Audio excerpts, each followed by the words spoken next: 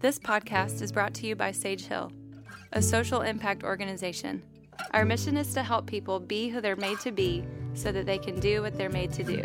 Find more resources to live fully, love deeply, and lead well at sagehillresources.com.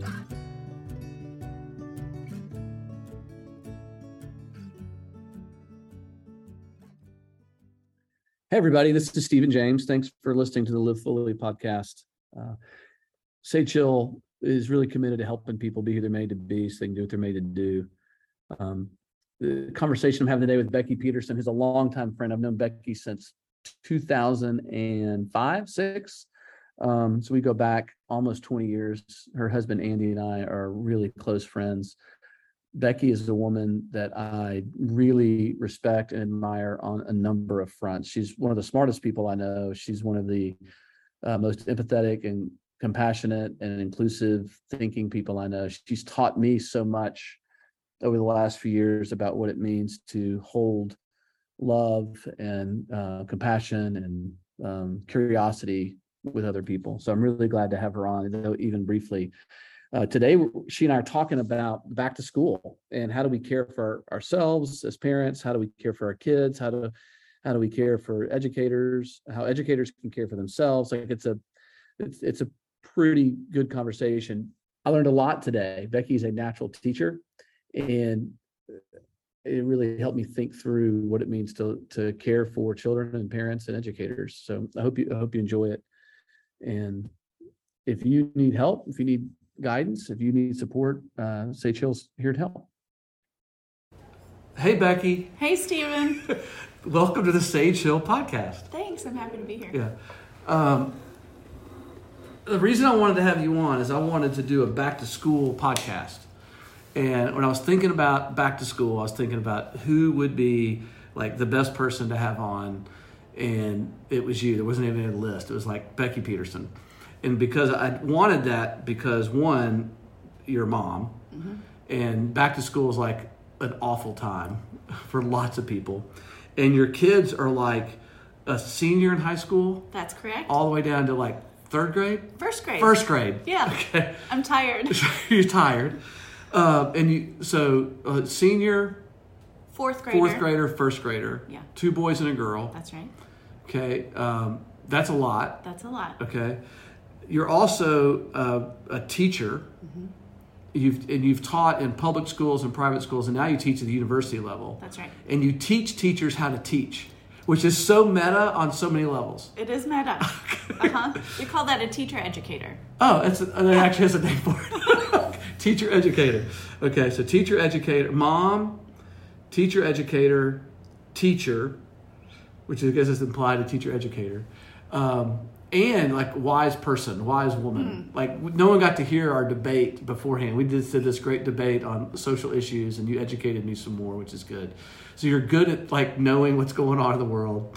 You're good at being yourself. Are you a good teacher? I have good days and bad days. Okay. I think generally the good days win over the bad days. So what I want to do is have a conversation for parents around going back to school. Around maybe even for teachers about going back to school, because that I imagine that's hard. Yeah. And let's see where it goes. Like that's it. That's my whole agenda. That's great. Okay. That's great. Where do we start that conversation? That's a big conversation. So I would say for most folks in the South right now, we are either back to school or will be back to school this week, which is early for a lot of the United States. So I've got 2 back to school, and I have 1 more that goes back on Wednesday. Okay. So it's been a staggered start. And then I start back. That sounds harder, actually. Next Wednesday, and you start back, because you're on a school calendar. That's right. So it's been truly, by the time I get back to teaching, it will be 3 weeks of some sort of a phase-in for all of us to be back to school. And then there's like the crankiness that comes when Yes. things have gotten back to school. Yes. In the routine, right? Oh, is that good? I think routine would be good, wouldn't it? I think routine is good. I also think the way that we've structured school in general imposes a really rigid routine. The factory. Yeah. Imposes a rigid routine on kids, on teachers, and on families, to be really honest. Yeah. When we're thinking about what time my 12th grader goes to school is 7:05. I mean, he's on the bus by 7:05. 12th grader. Wow. My first grader is out at the bus at 8:15, right? I love that you know this. And then my middle kid gets a ride to school. Yeah. Yeah. Okay. So it's a lot. Yeah. So and then what time do you, like when your day starts, what time does your day start? Like, not what time do you wake up, like when your work day? My work day is varied. It's really inconsistent in the start time, but generally I'm on campus by about 8:30 or 9, ready to go. And each day looks a little bit different in terms of the courses I'm teaching. Okay. Yeah. So over the last 17 years of being a back-to-school mom, Yes. who's also a back-to-school teacher, Yeah. what advice, insights, awarenesses, repentance, grief, celebration do you want to offer people? That's a great question, Stephen. I actually was thinking about that a little bit today as I was packing lunches again. And thinking about the schedule that's about really to start for next week. And one of the things that I have thought about as my kids who are in school who have come home in the afternoons, and particularly my youngest, is it's a big adjustment to go from summer routine to full day everyday school. Oh. And last week I was reminded again, just with this begin again season, right? We've done this before, and you kind of forget that first week is so hard and so many emotions. And I know my little Lucy keeps it together all day at school. Yeah, which means you get all the broken pieces. That I get the broken pieces at home. Yeah. And I was reminded that one of the most important things I think for us as parents and caregivers is to hold space for our kids so that they can fall apart at home. And that it's not a reflection on who they are as little people, but that it is a space for them to work some things out because they have kept it all together for their teachers and for their friends and for the transitions and the bus drivers and the playground and all of that. They have to have a space to be able to fall apart. And I think the older our kids get, the more we can trust that what we hear about them is probably accurate about who they are, and what we see at home is those leftover pieces. Right. Yeah, that have to be incorporated. So if I've had a hard day, though, like, who's going to put my pieces together? Yeah. No, that's funny because I also was thinking about, like, maybe another version of this podcast is having the spouses and partners of educators in the first few weeks back to school. Oh. Right? Okay, so now let's talk about ways to take care of your kids, hold space. Yep. And if you are a friend, spouse, partner, encourager, parent, sibling of someone who's an educator. Right. Okay. Yeah, all right. Because these first weeks are really, I think, like throwing a party or special event every day when you're welcoming in my case, because my focus is on secondary education, welcoming in upwards of 130 students into your classroom in the course of a day, right? So think about that. Most and teachers, they're judgmental little beeps. Oh, like I love high school kids. They're the best. Good for you. I love them. We need people like you in the world. I love them. So you think about that and think about in the course of a day, an educator makes roughly 1,500 decisions. Okay. How am I going to pass out the papers? How am I going to collect homework? Can this kid go to the bathroom? Can this kid go to the... Can I go to the bathroom? Can I go to the bathroom? Yeah, exactly. See, I haven't even taken myself into account. When do teachers go to the bathroom? They don't.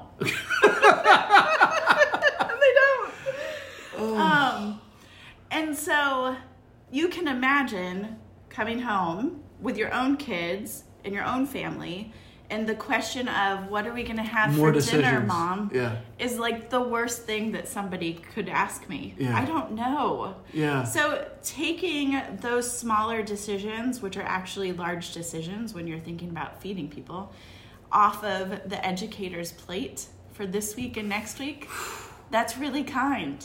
Getting them a coffee, that's really kind. Okay, so what can we we'll go back to the kids in a minute. This is fascinating. What can we as people who are trying to support teachers do to support teachers? Check in on them. Check in. Yep. Okay, like how are you doing? Yep. How's the week going? Bring them coffee. Here's some coffee. Here's Offer some more a coffee. meal. Here's some more coffee. Okay. Can we do meal train for you this week? Yeah. Are there any errands we can run? Gotta pick your kid up. Yep. All of those things that come into play on a daily basis. And think about it too. I mean, the majority of the teacher workforce is female, right? Yeah. And so we have all of those caregiving things that happen in the classroom with our students, and oftentimes, in addition, all of the caregiving things that happen at home too with our own families. Yeah. So it's double. Yeah. Wow. Okay. All right. So let's take care of teachers a little bit better. Yes. Okay. 100%. Yes. What can teachers do? So if some of us hear this, are like, okay, I'm going to do that. What can teachers do if a teacher's listening to take care of themselves better in the first couple of weeks? It's a hard thing to take care of yourself in the first couple of weeks. Okay. I will just say that. I think that figuring out at the beginning of the school year what some of those work life, personal life boundaries are, and implementing them as much as possible. So I've seen a real shift in my 20 years of teaching of what it looks like to take home papers to grade. And that in the past 5 to 7 years, this younger generation of new teachers are saying, you know what, I have put in 8 hours today. I will take home papers on Tuesdays, Thursdays, and maybe over the weekend, but not every night. And so putting in boundaries, establishing them early on of saying to your students, for the things that you need feedback on, this is the time frame that we're working with. Yeah. If you need me to respond to email, in your signature for your emails that you're putting, I'll respond within 24 to 48 hours. Or I don't look at email after 8 p.m. until 8 a.m. I think 8 p.m. is late. It's late. Yeah. That's right. It is. I think after a normal day. Mm-hmm. Yeah. You might not have a job, though, if you do that. You know, I don't know. I think that's also something. There is a high need for educators right now after 2 years of a pandemic. Yeah. That has taken irreparable tolls on people. That there are a number of educators who have just said, you know what, this is too much. I'm not in a system that supports me. I don't get compensated as I should. And I'm actually quite worth more than this. Right? Doing waiting tables. They're probably making more money waiting tables. Yeah, more freedom. No email. More freedom. No email. No parents to deal with. I mean, I love the parents too. Good for you. Okay, so teachers can. So those of us who are around teachers, we can support, encourage, check in, get them a meal, buy them a lot of coffee, pat them on the back, like because this is a hard transition. Yeah. If you're a teacher, understanding what boundaries you need to put in place for you that might not be like everybody else's, might be yours, which means you have to have some self-awareness in doing that and practicing those things, which maybe you don't get to do the first 2 weeks, but yeah. Fall break's coming. It's not too far off. It's not. Goodness. Fall break's a whole thing. We didn't grow up with fall break. No, and it's a whole week. It's wow. And then you get Thanksgiving. And then you have Thanksgiving. Wow. So we'll get through, people. It's okay. Okay. So there's this dual thing of caring for people and people caring for themselves better, and knowing it's a season. Like this is back to school is a season. Yeah. Offer yourself and other people grace in the middle of it because everybody's transitioning and humans struggle with transition. Yeah. Okay. So now let's talk about the kids, the little people who actually were responsible for helping transition, and they're going to school, they're going to the factory, and they're doing their factory work. Thank you, Industrial Revolution. And Becky didn't say that. I said that. No, that's Stephen. That's We're me. trying to push against the factory. I'm all about I'm not being against working the to change factory. that for sure. And maybe we'll outgrow the factory model and raise educate human beings. Yeah. And so the students go to the factory, they put in a good day's work at the factory, and then they come home tired. Yeah. That idea has actually really helped me. Mm-hmm. That like knowing that majority of the school system, the way America works now, it is based on Industrial Revolution factory model of childcare, and we haven't changed much in like 100-something years. And so these kids are going to the factory, they're learning, and they come home tired from the salt mines. And that's one way to look at it. Also, we can think about public education in terms of developing a democratic society. oh, that's good too. So let's think about that. Yeah, I like that. Both and. I both like and. it's both and. I like that. Yeah, I'm all for public education. I'm actually Yes. way into public education. I wish it was different for the kids. Yes. And for the teachers that And are for the teaching teachers kids. and Yeah. for the administrators. It's more I mean, human. it's all, yes. Yeah, it's a more absolutely. human model. That's right. But that would push on some other areas of society if we did that. So That's right. That's But a whole maybe- other and podcast. That's a whole other podcast. That's for Okay. season 2. Season 2. Okay, so giving the kids space when they come home. Everybody's tired. Mom, dad, kids, like everybody's tired Yeah. during this transition. And then we're also got after school activities that somehow feel compulsory. I don't know why. Don't they? Yeah. So what do we do? Like, how do we help the kids? I think that's a great question. And I don't know that I have figured that out.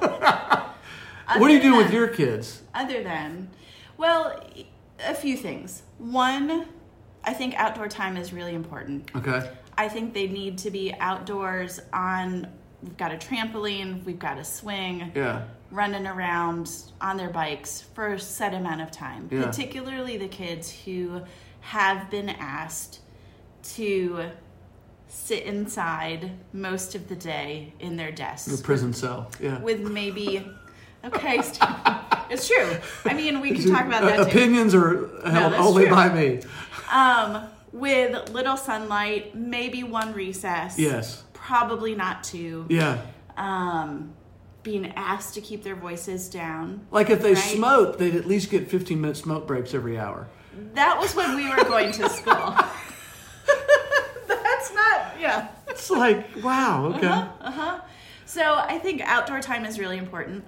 I think downtime is really important. And so I know there's lots of debate about screens and whatnot. Yeah. My kids get a little bit of screen time after school Yeah. so that they can just Turn their brain off. be And quiet, yeah. decompress a little bit. And the thing that I found actually last week, and this is just luck, I mean, it's not that it was intentional at all. My 4th grader has been wanting a diary. And so developmentally, I think that's really appropriate, is that he's wanting to start writing some things that he keeps to himself. So because he's not back to school yet, we went and got a diary for him. And I also bought one for my youngest, for That's my awesome. 1st grader. And so what that looked like was we had dinner, and it was that in between dinner, bath, Yeah. bedtime. Yeah. We had dinner. Called homework time. Yeah, or homework. Or homework.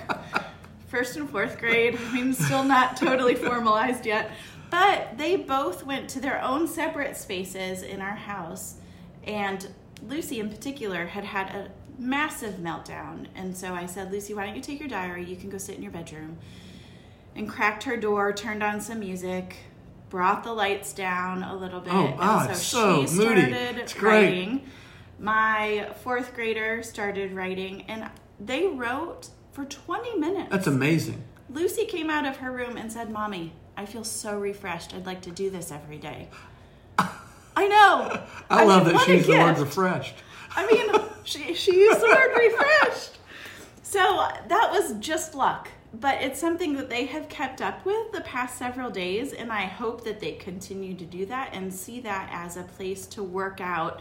Even if it's writing, I went to school, I went to the library, I went to lunch, like that they're processing their day in their own way. Wow. Getting a phone call. There we go.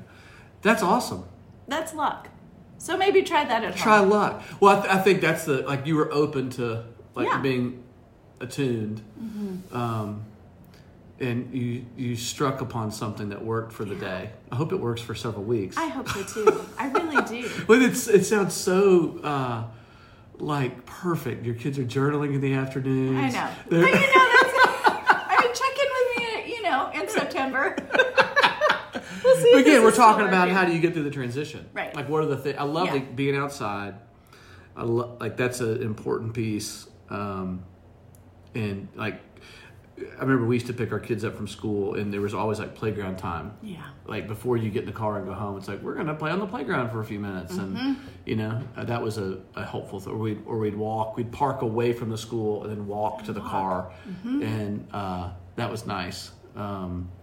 We were fortunate enough to pick our kids up, right? I think it's. I was talking to somebody the other day, and a guy I work with, and he was like, like aftercare, we got to pay this for aftercare, we got to do this. So it's like they're taking their kids to before care. Then they've got school, right, and then they've got aftercare, and they're getting their kids like at 5:30, and these are little kids, and they're worn out. Like everybody's worn out, It sounds awful. It's not something I love. I mean, it isn't. And then, you mentioned the after school schedule of the sports and things. And so even with 3 kids, if they each have one activity a week, that's 3 extra things, and most likely 4 or 5 if we're in sports, right? You'll have a practice and a game. If you want your child to be well-rounded, you've got this on this day, this on this day, and then you got 3 kids. Right. Yeah. So pretty soon, almost every night of the week is filled up with something. And that's really hard. And your kids are really fortunate. Right. It's like, right. Wow. Yeah. And then you're going to bed like at 9. And they're little. I like to go to bed at 9. That's what time I prefer to go to bed. I would love to go to bed at 9. I have a partner who likes to stay up until 11. Yeah, I do too. Okay. Yeah. So right. I don't know. I don't think there's a magic answer. So it's just hard. It's hard. Yes. I think there's something in that of going like, hey, this is a 2 to 3 week period that's hard. Right. And it doesn't define your whole family. It doesn't define your whole experience. And it's exciting at the same time. Like back to school is like the back to school shopping. I'm so sad for these kids. They don't have to like go get all the supplies like they used to. Like they don't? No, because we like. My kids are older. We get it. Well, we would like all chip in, and it would all like show up at the school. Oh, that's fun. Yeah, so it's like the teachers would have this list. Yeah. And then you like put money in. And you put money in. And then there's all the stuff. Oh, interesting. Yeah, I think some smart mom at our school figured that out. Yeah, and that is smart. And so you would pre-order it, and it would all show up there. Yes. And so the teacher got all their supplies listed. Right. Right. But what we missed out on was like going and like picking out the notebook and the trapper keeper. Oh, I never got there's somebody always with a better trapper keeper. Oh, for sure there was. I'm sure that I had the knockoff brand of the trapper keeper. I'm pretty sure that was it. I know I did. Oh, yeah. I used to love the cafeteria lunches. I don't know why. I liked Fridays. I think Fridays were... Burger day, pizza day? No, it was pancake day. I know, we got pancakes at school. Oh, wow. So good. That's good. Then I grew up in the Midwest, and then Fridays during the season of Lent were always fish on Fridays. Yeah. Which still happens. Yeah, as it should. Yeah. Okay. Well, Becky, thank you. You're welcome. It's good. I hope somebody felt encouraged. I hope somebody feels encouraged. Here's what I will say, of in closing, is education today is really challenging. And the folks that are in classrooms working with your kids love kids and truly do want what's best for them. And there are lots of parameters around them that make this just complicated. And I do think that as parents and caregivers and families and as educators, when we can figure out ways to collaborate together, that it really does make this season of back to school and beginning again more enjoyable for everybody. That's well said. Thank you, Becky. You're welcome, Stephen. Thanks for listening to the Sage Hill podcast. Again, this is Stephen James. If there's anything we can do to help, if there's any way that you need support or encouraged, reach out, and if we can't help you, we'll try to point you in the right direction. This podcast is brought to you by Sage Hill, a social impact organization. Our mission is to help people be who they're made to be so that they can do what they're made to do. Find more resources to live fully, love deeply, and lead well at sagehillresources.com.